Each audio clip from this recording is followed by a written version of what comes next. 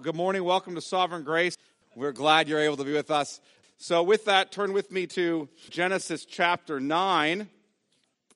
Genesis chapter 9. I'm going to read verses 1 through 7 this morning as we continue understanding what's happening in the story of Noah and the covenant that God makes with him. Chapter 9 and verse 1. And God blessed Noah and his sons, and said to them, be fruitful and multiply and fill the earth. The fear of you and the dread of you shall be upon every beast of the earth, and upon every bird of the heavens, upon everything that creeps on the ground, and all the fish of the sea. Into your hand they are delivered. Every moving thing that lives shall be food for you. And as I gave you the green plants, I give you everything. But you shall not eat flesh with its life, that is, its blood. And for your lifeblood I will require a reckoning. From every beast I will require it, and from man. From his fellow man I will require a reckoning for the life of man. Whoever sheds the blood of man, by man shall his blood be shed. For God made man in his own image. And you be fruitful and multiply, increase greatly on the earth, and multiply in it. This is the word of the Lord. Let's pray. Father, we come before you humbly asking that we would understand this word that you have given for your people. That your Spirit would give us understanding. That we'd understand how covenant obligations, how commands could possibly be blessings when so often the commands of the Lord seem to us to be burdensome and more like a curse. Help us to understand that as we walk through this text. Help us to understand what it is that you're doing in the life of Noah and his family in this typical new creation. Help us understand the context of that so we understand more clearly the gospel of our Lord and Savior Jesus Christ and the blessings we know in him. In Jesus' name I pray. Amen. Well, when we discussed the Noahic covenant last week, I stressed God's promises to patiently withhold judgment upon the world, to preserve the world, which is what you're seeing commands in line with here in Genesis 9, 1 through 7, God's patiently preserving of the world. But I stress that God patiently preserves the world from judgment so that he might send the seed of the woman to save us from our sins. It isn't just that God looks at sinful man and says, you're wicked, I think I'll preserve you. He's just judged us. It's you're wicked, and if I continue judging as I did in the flood, then I will have to wipe out all of mankind, and there will be no keeping of the promise to send the seed of the woman to save you. So I will preserve you so that I might save you in him. Now, I argued for that at length last week. This morning, I want to turn and look at these covenantal obligations. So if the promises are, I will preserve the earth, universal, so that I might send the seed of the woman to save man, particular. If those are the promises of the covenant with Noah, this morning I want to look at the obligations. What are the obligations given to Noah and to his sons? I want to consider the covenant obligations placed on man in the Noahic covenant. Now, we're going to look at those obligations this week and next week. So while I planned to dig all the way into all these specific obligations, I decided this morning that I needed to spend time first on the gracious context in which these commands are given. I need to spend time there first. What do I mean by that? Children, you likely understand this. Kids, you probably get this, at least if you're in the context of a Christian home with godly parents, parents who are loving and who are kind. Then you have a kind of taste of what obedience looks like in the context of a gracious household. You have a sense of that. When your parents love you and are kind to you, then you know that their love for you came before their commands to you. You know that they love you and give you commands for your good. And if your heart is right toward your parents in the Lord, then their kindness to you makes you want to obey them. I've told this story before. When Jared, my son, was young, maybe 9, 10 years old, he had done something disobedient. I don't even remember what it was. It wasn't some huge act of disobedience, but he struggles more with guilt. So he felt fairly guilty about it. In fact, he felt terribly guilty. And as was the case when the kids were disobedient, I went into his room to talk to him. I'd send them to the room and say, go sit there and think about it a minute, and then I'm going to come in and speak with you.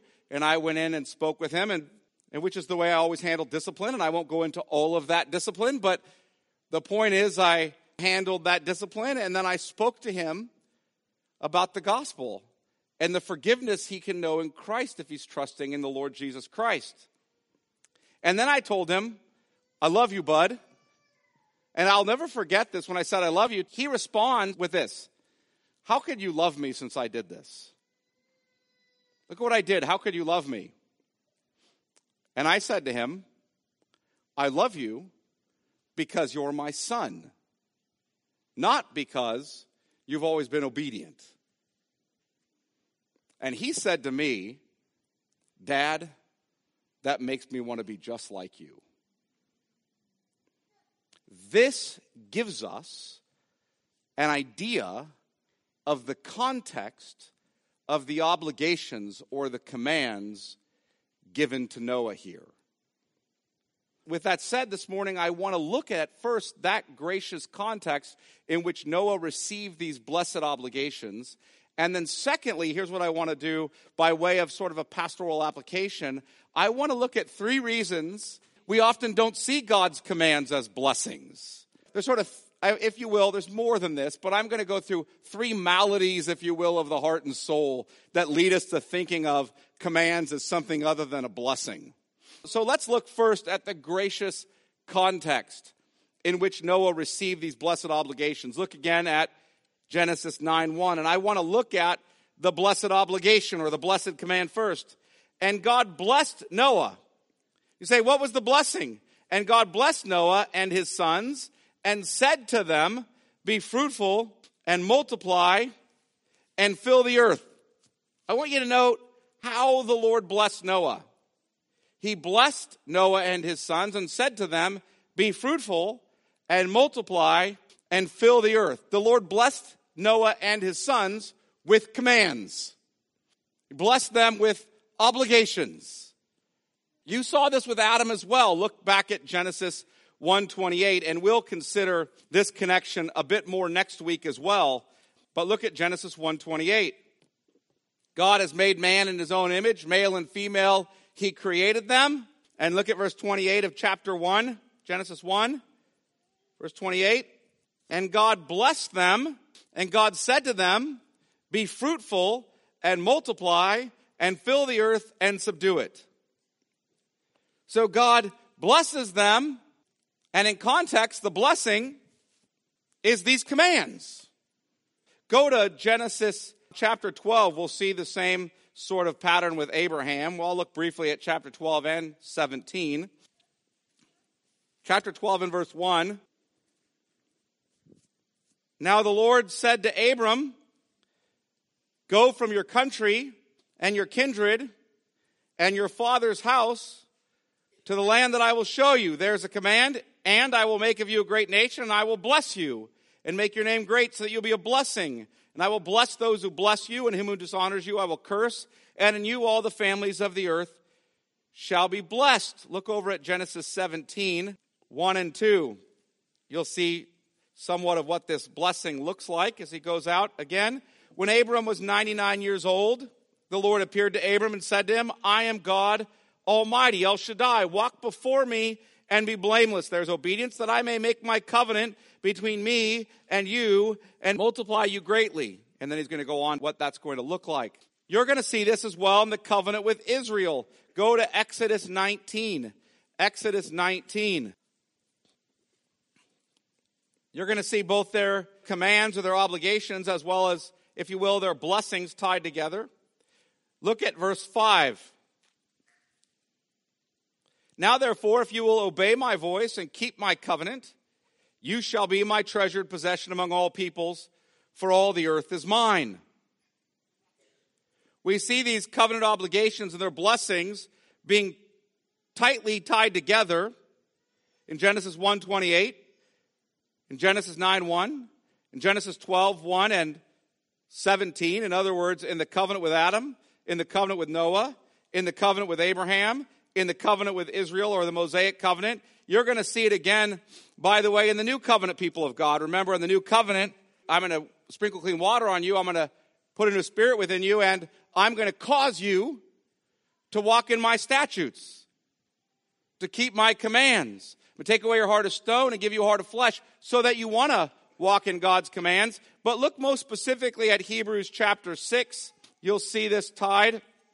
You can see it in a variety of other New Testament passages, but I'm going to pick this one for this morning and look at verse 4. For it is impossible in the case of those who have once been enlightened, Hebrews 6 verse 4, for it is impossible in the case of those who have once been enlightened, who have tasted the heavenly gift and have shared in the Holy Spirit, and have tasted the goodness of the Word of God and the powers of the age to come, and then have fallen away, it's impossible to what? To restore them again to repentance, since they are crucifying once again the Son of God to their own harm and holding him up to contempt. Now, I spent a lot of time on this when I preached through Hebrews. You can go listen to those sermons. But look at verse 7. For land that has drunk the rain that often falls on it and produces a crop to those for whose sake it is cultivated receives a blessing from God. But if it bears thorns and thistles, it is worthless and near to being cursed, and its end is to be burned. Here's the basic summary of this passage. There are false professors in the church. They look like the real deal. They even share in many external blessings. But they do not produce the fruit of righteousness. The true believers in the church are those who produce the fruit of righteousness. Those who walk in faith and obedience and therefore are producing that fruit and receiving that blessing. Those who do not produce the fruit of righteousness are false professors. They bear thorns and thistles, and they're to be cast out. Their end is to be burned. In other words, they lack the grace of saving faith, and thus the corresponding grace of true repentance that bears fruit in obedience. I could produce several more passages like this in every biblical covenant. And as you read these passages, you will see that covenant obligations or covenant commands are closely tied together with covenant blessings. Closely tied together. Now, when we see covenant obligations and covenant blessings tied together with Adam in the garden, we don't really trip up over it. We see the tie between those two and we go, yeah, of course. The Lord could do this with Adam. He could tie his obedience and the blessings together because Adam did not have original sin. Adam had not yet fallen into sin. Thus, Adam was already rightly related to the Lord. He was in union and communion with God, and Adam had the ability to please God. So, of course, he can tie covenant obligations and blessings together. But here's the problem. In Adam's fall, sinned we all. We're all fallen sinners. Our minds are set on the flesh. And what does Paul say about us? What does he say about us? For the mind that is set on the flesh is hostile to God. For it does not submit to God's law or his commands or the obligations. Indeed, it cannot. Cannot. The heart and mind of sinful man, fallen man, you and I in our estate as those conceived and born in sin, does not submit to God's law. Indeed, it cannot. We can't. Those who are in the flesh, those of us in the state in which we were born, cannot please God. Not just permissively may not please God. Cannot. You are not able. You understand the difference. You ask your parents, can I go to the restroom? And they say, you can, But may you? And they're distinguishing between what? Your ability to go to the restroom, clearly you're able, and the permission that you have to go to the restroom. Yes, you may. This does not say that we do not submit to God's law because we may not, we're not permitted to, but because we're not able to. We cannot please God. So if covenant blessings and covenant obligations or commands are tied together in the way that we see in all these covenants, then how can any of us be blessed? How can any of us be blessed? Listen, you know that's true because you hear it. Blessed is the man. Now, who's the blessed man? Who walks not in the counsel of the wicked, nor stands in the way of sinners, nor sits in the seat of scoffers. That is the blessed man. But I was born a sinner and a scoffer.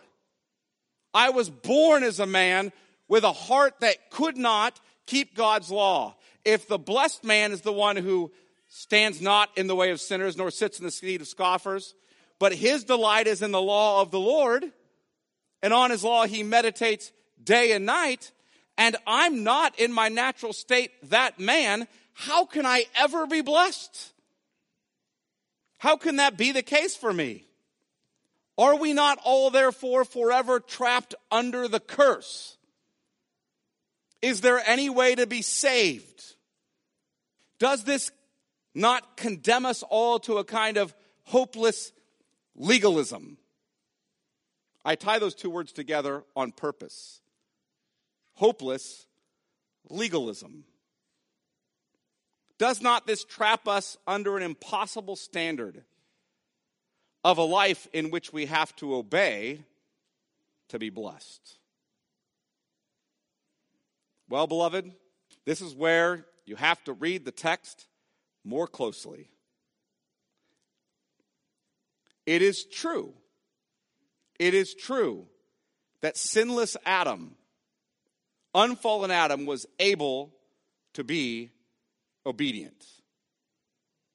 It is also true that man is now corrupt and guilty in Adam and unable to be obedient from the heart. Therefore, you should not miss the covenantal context in which God issues this command and ties it to the blessings. Please do not miss this order. It is in the missing of this order that almost all of Christianity, in its understanding of law and gospel, becomes disordered. Please don't miss it. In Genesis 3:15, God promises, this is in the face of the fall of man and in the curse upon him, God graciously, due to no merit in man, due to nothing good that man has done, but in the face of man's rebellion and wickedness, God graciously promises to send the seed of the woman to save his people. God is promising grace to his people. We often refer to this covenant as the covenant of grace. Further, we see that grace not only promised to come in the seed of the woman in Genesis 3:15, but we see as that promise begins to be unfolded more clearly, we see it promised specifically to Noah. So in Genesis 5:28 and 29, we learn prophetically through Noah's father that the Lord has elected him and set him apart to bring the seed of the woman through him. He is the one through whom the Lord will bring rest to the ground. In Genesis 6:8, we see that show up in Noah's life. As we hear about this wicked world, we also hear this. But Noah found grace in the eyes of the Lord. The Lord then told Noah he would make good on his prior covenant to save him through the seed of the woman, to save both him and his family. The Lord then saves Noah on the ark through the flood and brings him to the mountains of Ararat. And Noah builds an altar and offers an atoning sacrifice for his sins and the sins of his family. Because Noah knew he was a sinner. Noah knew his family were sinners. And the Lord says of Noah and his family that the intention of his heart is evil from his youth. And for that reason, the Lord promises grace to Noah. Did you just hear what I said? The intention of man's heart is evil from his youth. And for that reason, God promises grace to Noah. I just want you to stop and chew on that for a minute. You are evil. The intentions of your heart are evil from your youth, from conception. The intentions of your heart are evil. God has every right. In fact, he's demonstrated not only the right, but the willingness to judge evil in the flood that he brings upon the earth. Yet, in the case of Noah, God says, for the intention of man's heart is only evil from his youth.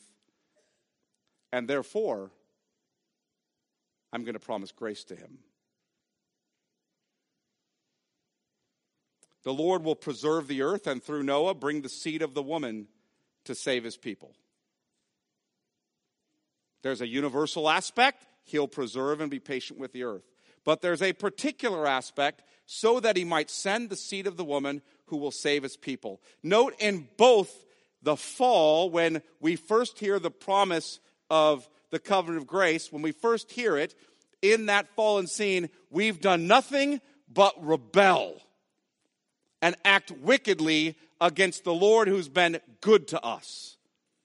And in the face of that, the Lord promises grace.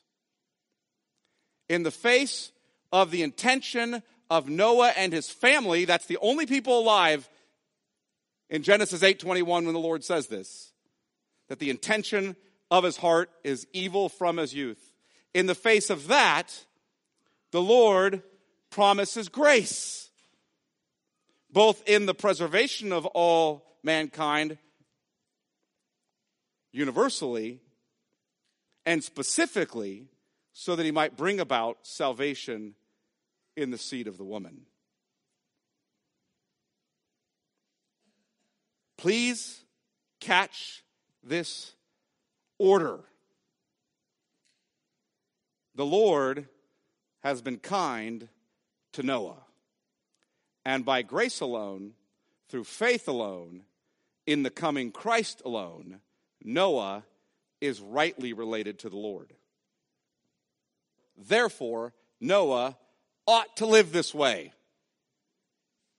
The context here is not, do this, Noah, and then I will bless you with covenantal promises. It is, I have made covenantal promises to you.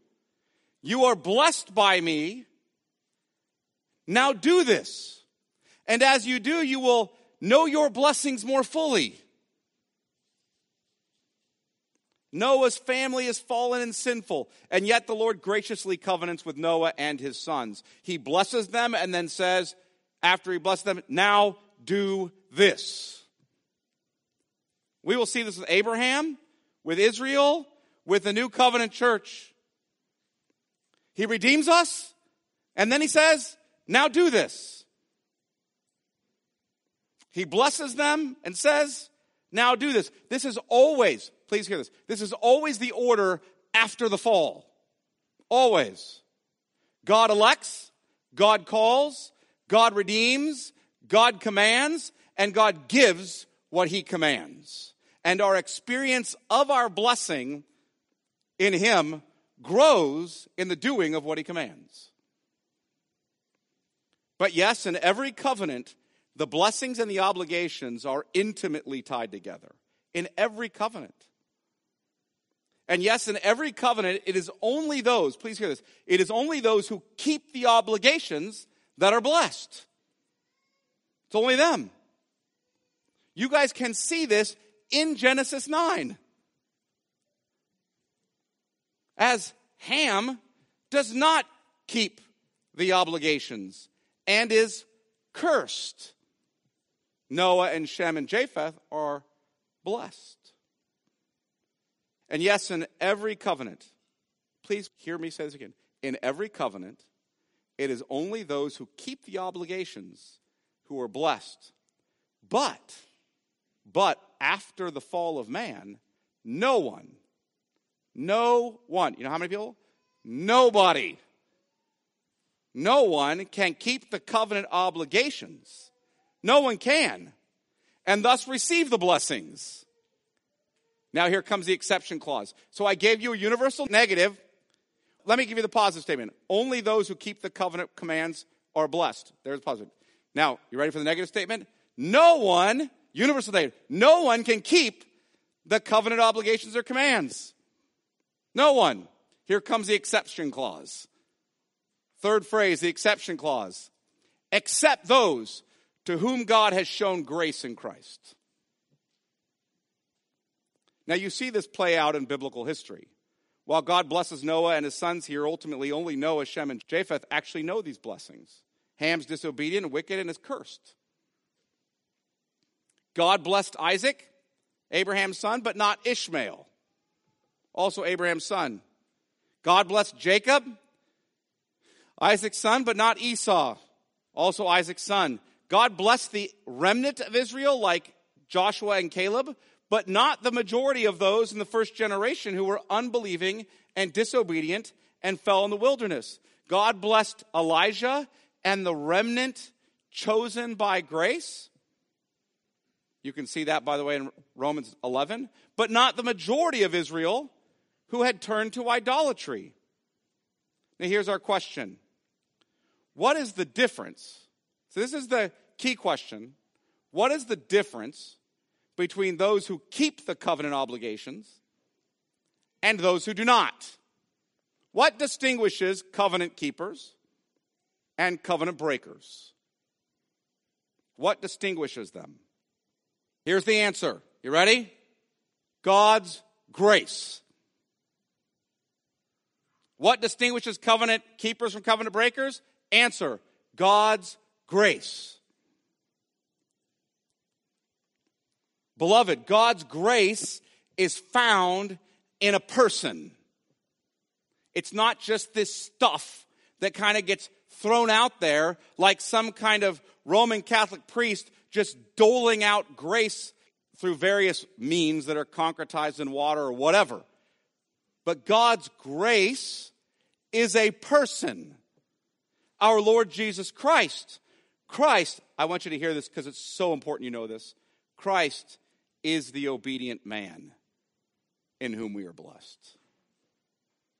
Christ is the obedient man in whom we are blessed. Christ kept the precept and the penalty of the law for us. What do I mean by that? Adam had his blessings tied up with his obedience, and Adam violated God's covenant. He was a covenant breaker, and Adam was then under the curse, and God made a blessed promise to him to save him in the second Adam, the seed of the woman. And we need to understand this. Anyone who is saved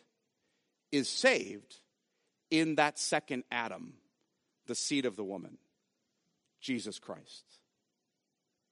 The first Adam failed to keep the covenant obligations. The second Adam did not. He kept both the precept, the commands of the covenant, and the penalty. In other words, we violated it, and instead of us being punished for its violation, Christ is punished for its violation in our place. Look at Psalm 1 briefly.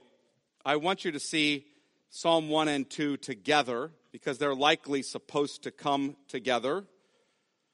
And you'll see, I hope you'll see it. Blessed is the man.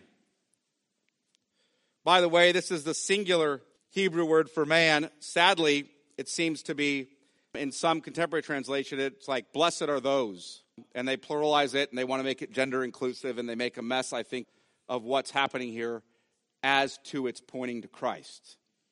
Blessed is the man who walks not in the counsel of the wicked, nor stands in the way of sinners, nor sits in the seat of scoffers, but his delight is in the law of the Lord, and on his law he meditates day and night.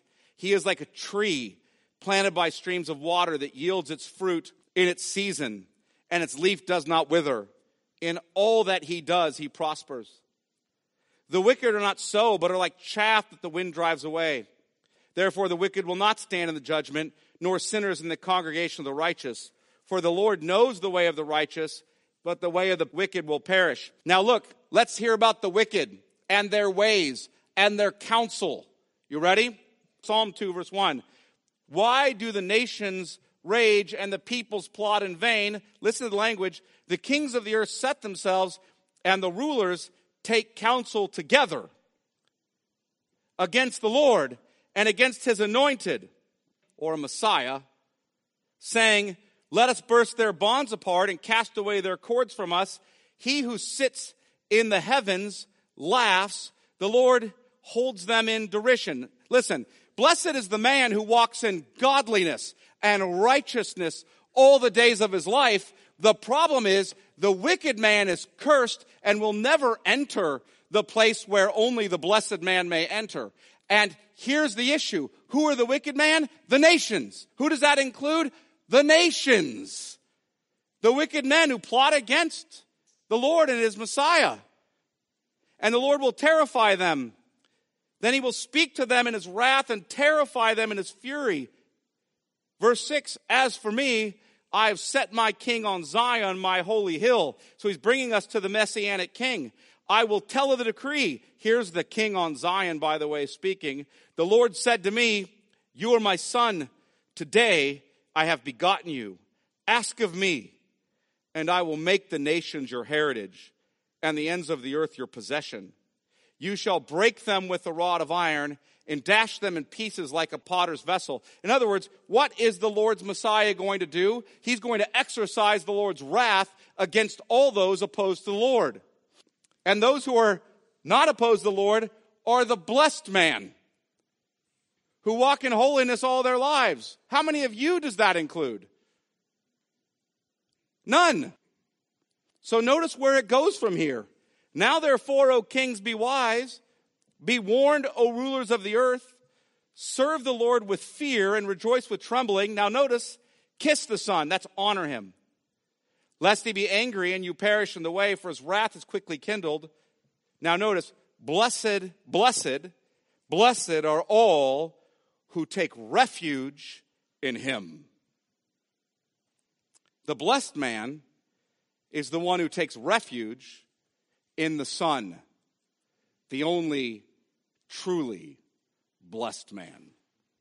Jesus is the fruitful tree who yields abundant fruit. Jesus is the one who never walked in the counsel of the wicked, but delighted in the law of the Lord.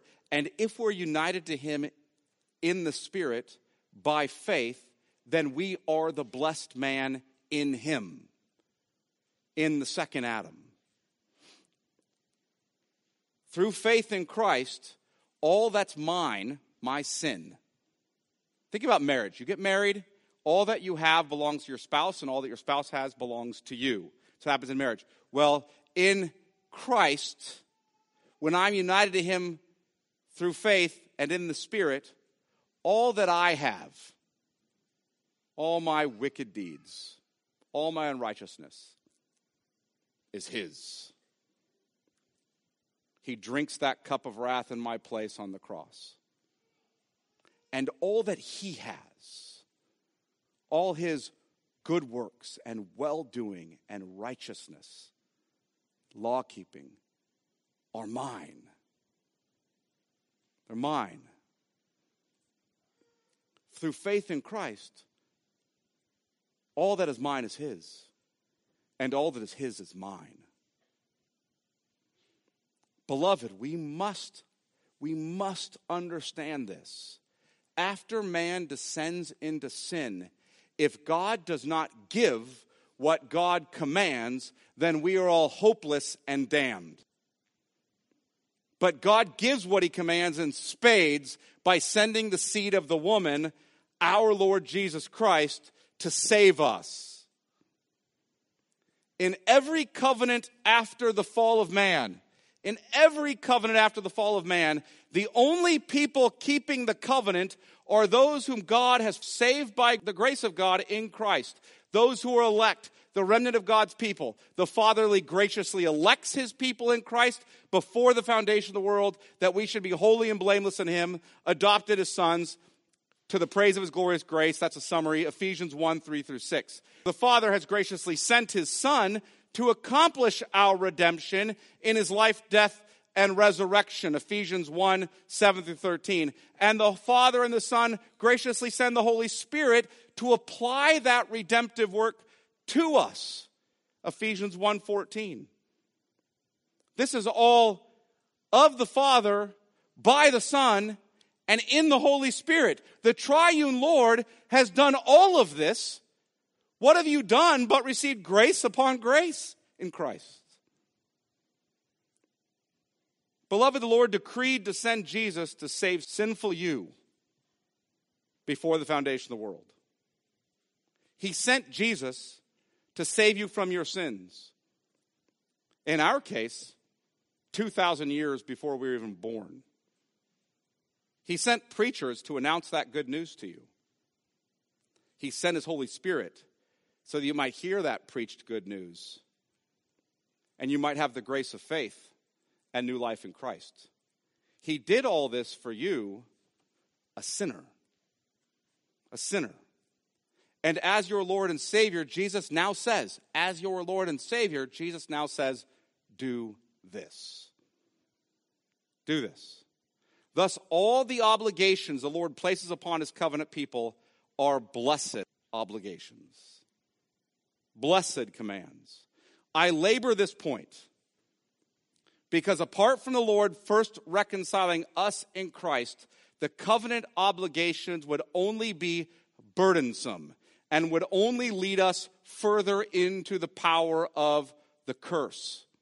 The law, in and of itself, though holy, righteous, and good, the law cannot save. It can only curse. We can only know the blessed obligations if we've been redeemed by the Lord in Christ. That's it. And Noah is trusting in the seed of the woman. The Lord has saved Noah from the flood, and now the Lord blesses him with covenantal obligations because the Lord is also saved ultimately from his sins. The ultimate judgment of God. We see that in Hebrews 11 quite clearly. He believed in the Christ. Please hear this. I know that when the Lord blesses us with covenant obligations, the notion that obligations or commands are blessings grates against our human sensibilities, doesn't it? We do not see obligations as a blessing. We see them as restrictive and life-killing in some way. But God's commandments are a blessing for those who are his people. They're a blessing. Finding wisdom and understanding, according to Proverbs, in God's commandments is a blessing. Listen to what James, for example, says. But the one who looks into the perfect law, the law of liberty, and perseveres, being no hearer who forgets, but a doer who acts, he will be blessed in his doing. Listen to Jesus. Blessed are those who hunger and thirst for righteousness, for they shall be satisfied. Being God's covenant people, walking in obedience to him, is where true liberty and happiness and blessedness is found. If you do not know the blessing of God's law, the covenant obligations, then you likely suffer from one of three maladies. And here's the application I want to make. These maladies really are a second major point. 3 reasons that we do not often see God's commands as blessings. That's what I want to get into. 3 reasons we don't often see God's commands as blessings. Or maybe 3 maladies of the soul that keep us from seeing God's commands as blessings. Here's the first one. You keep thinking of God's law as a way to earn God's grace toward you. You keep thinking of God's law as a way to earn God's grace toward you. You think that by faithfully keeping all of God's law, you will merit a redeemed relation to the Lord. You commit the error of believing that the Word of God says to you, do this and live. And you do not realize that Jesus has kept the law for you. That Jesus has redeemed you. That this has been done because the Father in love set His grace upon you before the foundation of the world. And thus you live constantly under the weight and burden of law-keeping as a way to be reconciled to the Lord and receive eternal life. But, beloved, please hear the order of grace. Please hear this gospel order. But God, after talking about how we're sinful, Paul says this. But God, being rich in mercy, because of the great love with which He loved us, I want you to stop and chew on that for a second. You're by nature children of wrath, dead in your sins, following after the prince of the power of the air, by nature children of disobedience, etc. But God, being rich in mercy, because of all the obedience that you participated in, nope. But God, being rich in mercy, and what is the cause of His mercy toward you? Because of the great love with which He has loved us, even when we were dead in our trespasses, made us alive together in Christ. By grace you have been saved. And raised us up, God raised us up with Him and seated us with Him in the heavenly places in Christ Jesus, so that in the coming ages He might show the amazing good deeds that you have done. No. The immeasurable riches of His grace in kindness toward us in Christ Jesus. If you didn't get the point so far, Paul goes on. For by grace you have been saved through faith, and this is not your own doing. It is the gift of God, not as a result of works, so that no man may boast. Now, here comes the covenant obligations. You ready? After all that, for we are His workmanship, created in Christ Jesus for good works, which God prepared beforehand that we should walk in them. That is the order. You do not merit eternal life after the fall into sin. Rather, whoever has the Son has life. You've been redeemed. Eternal life is yours in Christ.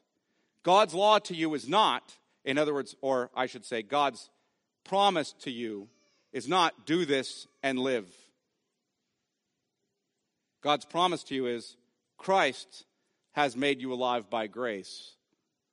Now do this. Now do this. It is when you understand this that Matthew 11:28 through 30 really grabs a hold of you. Really grabs a hold of you. Come to me, all you who labor and are heavy laden, and I will give you rest. Take my yoke upon you and learn from me, for I am gentle and lowly in heart, and you will find rest for your souls. For my yoke is easy and my burden is light. So that's the first malady. We tend to live under the law as if we merit grace through it. The second malady is this: you're not a Christian. Some people are not believing, and so they see the law as a curse. They see it that way. If you're not a Christian, you rightly see the law as God's burden and curse upon you. because you're not reconciled to him. Thus, the law is only condemnation for you. That's it, all it is for you. It sings to you that you're not enough. I know the culture keeps saying, you're enough. You're enough. Listen, I don't know why we are just, for lack of a more appropriate word, hell-bent upon lying to ourselves. But we seem to be. You're enough. We all know it's not true. You all know you're not enough, don't you? It's a lie. Sings to you, though, that you are enough. And the law sings to you, you're not enough. The culture, you're enough. God's law, you are not. And by the way, the internal witness of your own heart, I know I'm not. You know it. And the remedy for your malady is, look to Christ and be saved. Look to Christ and be saved. Christ is our righteousness before God. He is enough. And he is yours by faith. Trust in him. Turn from your sins. And you will be saved. You will be saved. Now for the final malady, the third malady. Here's what it is. The first one is you live under the law as if you can merit grace by it. The second one is you're not a believer. So that's all the law can be for you is a curse. The third one is sort of, if you will, the middle ground. You are not growing in grace as you ought to. Believer, you're not growing in grace as you ought to. Now this is probably going to comprise most of the people in this room. I don't mean that most of you are not growing in grace. It's not a condemning statement. But when we struggle, this is what I mean for most of us is the case. If you're growing in grace, then your heart for Christ is enlarged. It's enlarged. And as your heart grows in love for the Lord, you see more and more that his commands are blessings. That's true in the marriage covenant, isn't it? Let's think about the marriage covenant. I was just at a wedding yesterday. Everyone at a wedding, every groom and bride, stand before each other, smiling and happy and making vows. They're obligating themselves. I will, and I will, and I will, and I will too, and I will, and I will. And not one of them, hopefully, is saying, ugh, all these vows of things I have to do. What a burden. Marriage is a curse. Why am I even here? They're not saying that. Why not? Because their heart is filled with love for the other. And so they know that these marital obligations that they're participating in are a blessing. You can hardly wait to commit yourself to the other.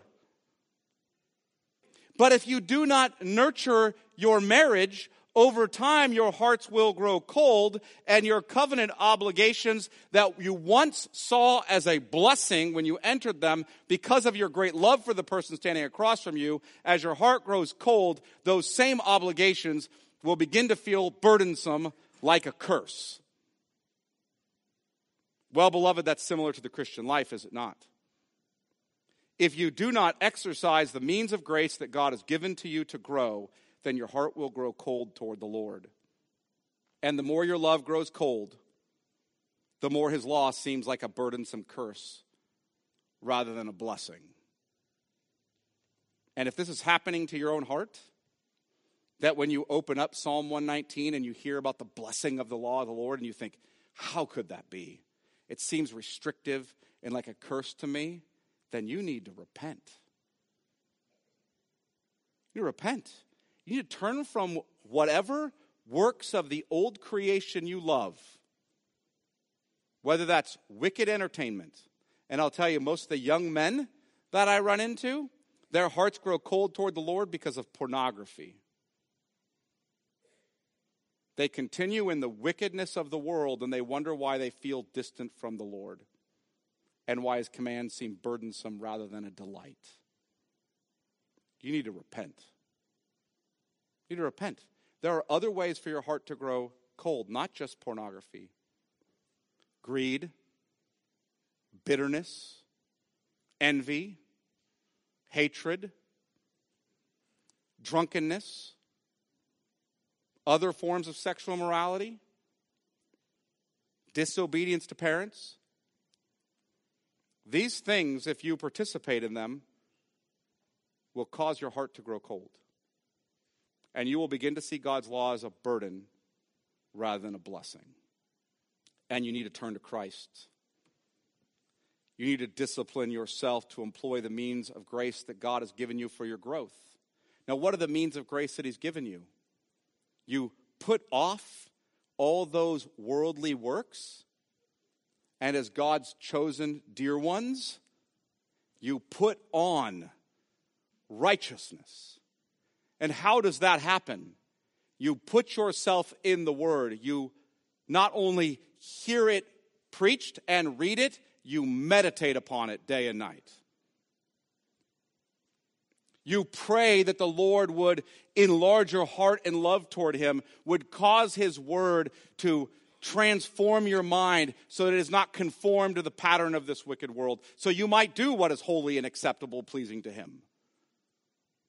You participate in the Lord's sacraments, baptism and the Lord's Supper, so that you might see his grace visibly placed before you, that he's made all these promises to you, and that you've done nothing but sin, and now he's doing nothing to you but being gracious in his Son, cleansing of you your sins, uniting you to himself, giving you grace upon grace. You sing psalms, hymns, and spiritual songs. You know what the first act of the heart filled by the Holy Spirit is? To sing psalms, hymns, and spiritual songs. You gather with the saints so that you might stir one another up to love and good deeds. And as your heart warms for Christ, you'll see his law as a blessing. You'll see it as the perfect law of liberty. You'll be able to say that it is a blessing to walk in accord with God's law, to find understanding there, and to strive for holiness. Not because you did anything to merit that blessing, but because it's been given to you in the only truly blessed man, our Lord Jesus Christ. And as that one who is united to him through faith by the Spirit, you desire nothing more than to be like him. Let me pray. Father, we ask that you would work by your Spirit to help us understand law and gospel, to help us understand that as those fallen in Adam, we can only be redeemed in Christ. And it is only in Christ and by the Spirit through faith that we'll ever see your commands as a blessing. We pray for those here who do not believe in Christ, that they would repent of their sins and turn to him and believe. We pray for those who see the law as nothing more than a way to merit grace and favor with you, that you would expel from their minds such wicked doctrine and help them look to Christ, the author and perfecter of their faith, their only Savior. And to see the law for what it is apart from Christ, it can only condemn. But in Christ, it is a gracious guide to be like him. Father, we pray for those of us who struggle as we often allow our hearts to grow cold because we continue in the wicked works of the old man. We pray that we would put those wicked works off and we would put on righteousness and holiness and true faith. We would do so by continually disciplining ourselves to exercise the means you have given us so that we might grow in grace. We pray this in Jesus' name. Amen.